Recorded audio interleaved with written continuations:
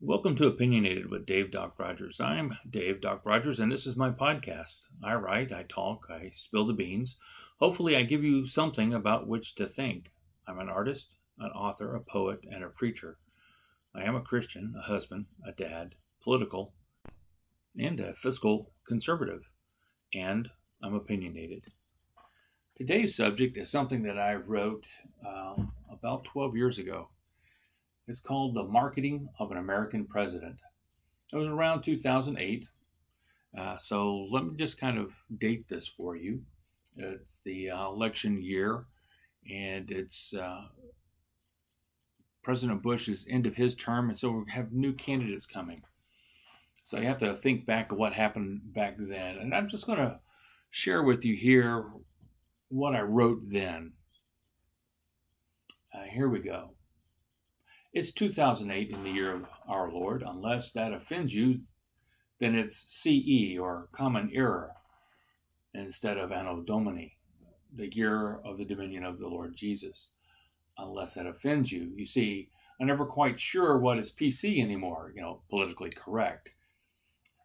I used to think PC meant personal computer, but that's not PC anymore.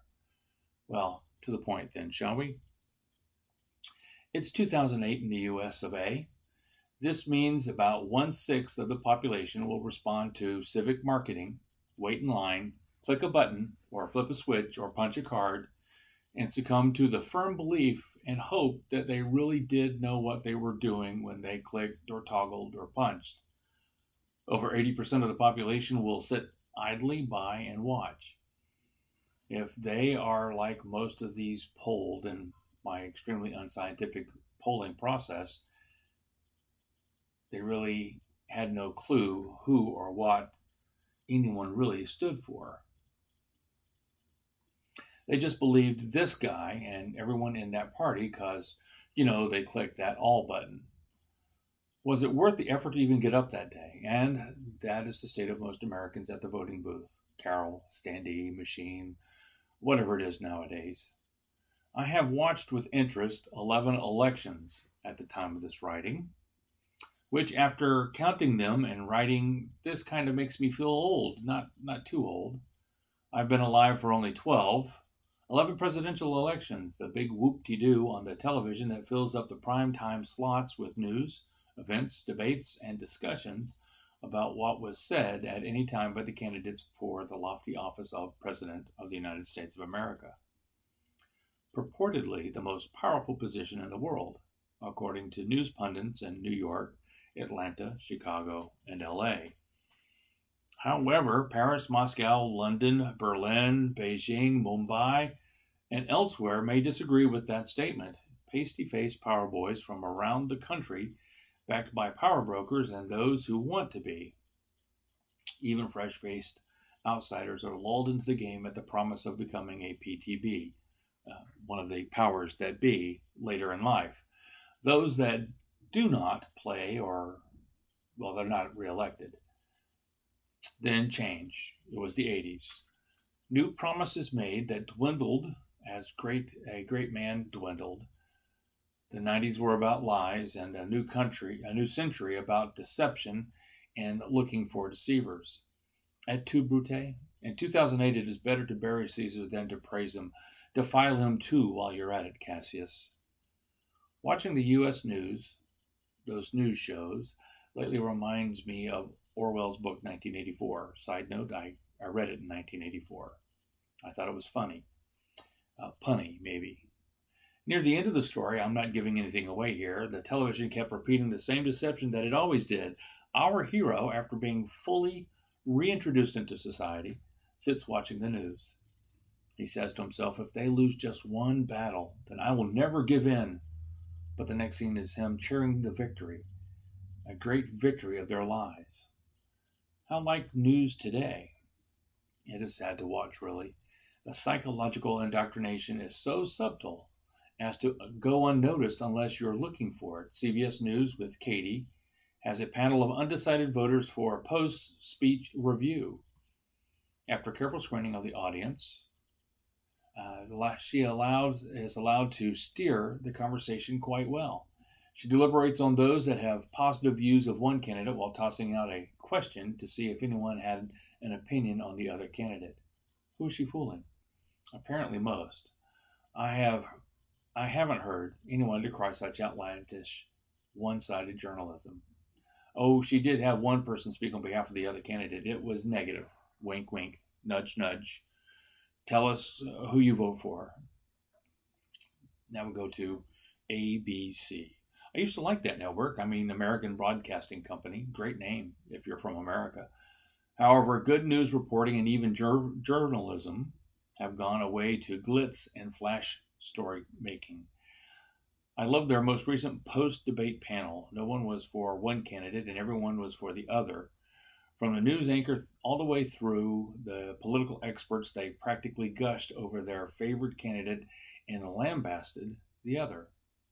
You would nearly think the guy must have been a criminal. Surprise, surprise, when one candidate receives a lower grade, but their favored one, just to make it close, gets a grade overall slightly higher. I mean, who do you think they're fooling when George S., the former guy working in the White House who was given a cush job by the pro-Dem party, the party news leaders, is doing the political analysis? Whatever.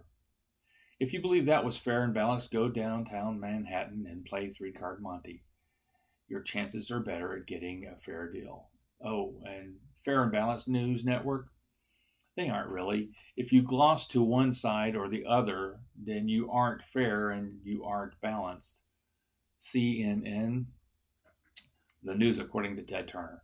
I stopped watching them a long time ago. I'm disappointed at televised news and web news. I stopped reading printed news a long time ago. When you see pictures of one candidate in a darkened picture looking around at waving banners that you can't read, and you see the other candidate standing in front of a podium, slogan clearly visible, smiling and fetchingly right hand pointed outward, which happens to be at the other candidate, and the slogan talks about change. It should be obvious this photo was a setup, but no one said anything about that bit of news manipulation that was on the web at MSNBC until the debate that evening. I went to get a copy of the picture, and it had been changed already. Too bad, because I wanted to keep that. Channel 23 in the TV series Max Headroom was discovered to be advertising via Blipverts, which they determined later to be bad because certain couch potato types would explode. They were using their tech to manipulate the audience into buying what they wanted. We go back to Orwell now. They too were controlling a demographic through repetition as if true. If all you hear is one thing and there is no counter to it, then eventually you can program someone, several someones, to believe whatever it is you want them to believe. Karl Marx said as much in regards to the youth of a nation. I have no doubts. Like Lincoln, Obama began with good intentions, a political journey. But Obama will find that he owes so many for so much for deals and done in his name and for him that he will not be able to accomplish anything should he obtain the needed electoral votes. It won't necessarily be the will of the people or even the masses. It will have been the very slick and subversive marketing of the controllers of the information highway. W.R. Hearst had no idea, my opinion, what he had wrought when he went about journalism with a new approach, sensationalism. It sold. It also fomented. Mock journalism became accepted over literary truth. Then others discovered that if you controlled the information highway, you controlled the minds of a populace. With a great affinity, Hitler, Lenin, Mao, and Mussolini converted the masses to their way of thought. The frog was slowly boiled. I might explain that later. To great detriment to those societies did the infusion of their thought overcome the thinking of the individual, and the individual was replaced by the masses and their puppet masters. Oh, to play God and not be. The marketing of an American president is an insidious process. First, you have to manufacture a candidate. He has to be a certain heroic mix. He has to come from power subservient to it. He has to understand it, to have tasted it. He has to be of a certain educational background, the best schools. He has to be sponsored, mentored in the right direction. He has to be flawed, but not too greatly. He has to be trained to conduct himself so as to be seen correctly in the correct way in the correct environments. He will get a publicist. He has to be seen with the right people doing just enough to keep being seen with the right people. His speeches are tailored and well timed for maximum impact. He is well coached and well rehearsed. He is photogenic. It helps to have your own photographers taking shots you want taken. He is trained to comport himself well under pressure. He appears calmly assured, even a presidential. In print, in press, and electronic media, and stills, he is presented in the best lights and backgrounds for his complexion, ethnicity, and agenda. In moving media, he is always presented in calm, presidential assurance, speaking clearly and on topic. Comparative media, he is always presented in bright surroundings and candid joy. His opponents are in dark, disturbing, or awkward environments with facial expressions that run the gamut of emotions as long as they express a negative countenance. Those with the power to do so, controllers of the information highway, steer oh so subtly the minds, hearts, and emotions away from those things that they do not like toward the things they want the numbed populace to see. It is the art of Copperfield and Houdini. Get them to look at what you want them to see while they are doing something else you do not want them to see. And it is more insidious than that. There are some out there who fully believe that they can do what they do because they can, and there is no one who sees it or empowered to stop it. It all has plausible deniability. I didn't know that was going on, Mr. Chairman. I have no knowledge of that, Mr. Chairman.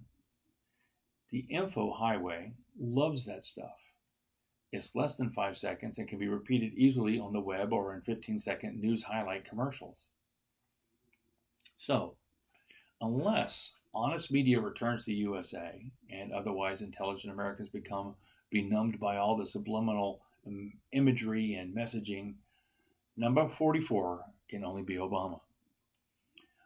U.S. citizenry will not have participated in an election of one who is to preside over the executive branch of the U.S. government. No, the U.S. citizenry will have fallen prey to mass media experimentation and mass population thought control, and it will have worked. Now, as to who is better, McCain or Obama, sorted alphabetically and not preferentially, I do not know and would not say so here. McCain will fight and lose to a Congress that is entrenched along party lines and will not work with him because he is old. He may even die in office, which will put her in office. Is McCain the maverick? And 500 other reasons that require asking MCs and senators for their real opinion. Not going to happen. Internationally, he will be stymied and nothing will be accomplished. It might as well have been Wilson and Roosevelt pre-World War II for all of his effectiveness. Obama will be touted as a hero of civil rights in action right up to the point he starts thinking for himself instead of those who put him there. Then he will serve 4 years and is heard of no more. If he repays those who put him there, put him in his place, then he will have 3 years of glory, 3 years of easy appointments, especially judges that are friendly to certain causes and bulwarks against others. Even if it is legislation from the bench, the people will not matter. Internationally, everyone who is anyone or wants to be seen as anyone will clamor to talk to this golden anointed son of America. What looks good for primetime info highway will not be in reality, however. More will be harmed than helped. Military exacerbations will rise to the point of war, and then the next POTUS will have to throw his or her arms up in the air in frustration or prayer. They won't say which.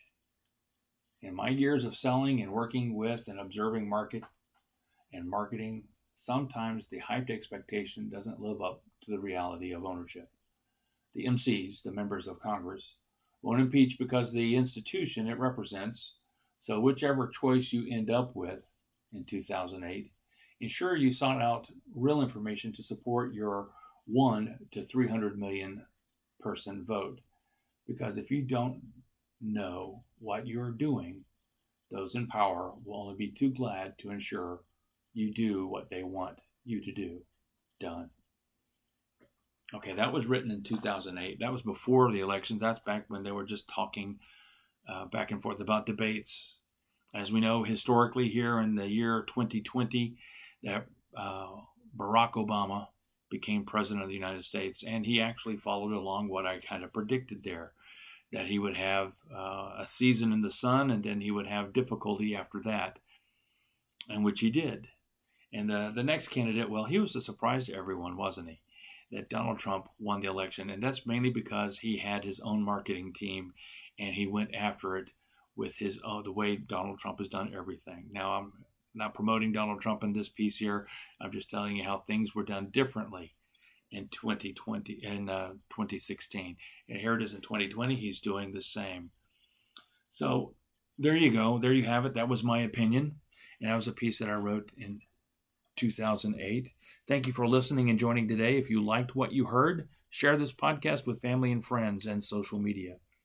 If you did not like what you heard, well, share this podcast with family, friends, and social media anyway. You can find me, Dave Doc Rogers, on Facebook, Instagram, Twitter, and various podcast services. Consider being a sponsor of my podcast, Opinionated with Dave Doc Rogers. Your support helps me afford the tools and editors to keep this going. Click on the links to help also, or it helps, or so I'm told. This is Dave Doc Rogers saying goodbye for now. Your rights end where someone else's begins. Your opinion matters. Just don't force anyone to listen to it if they don't want to listen. Thank you. Friends, be well, be blessed, be prosperous, and have a great day in Jesus' name. I told you I was a preacher after all. God bless you. Bye.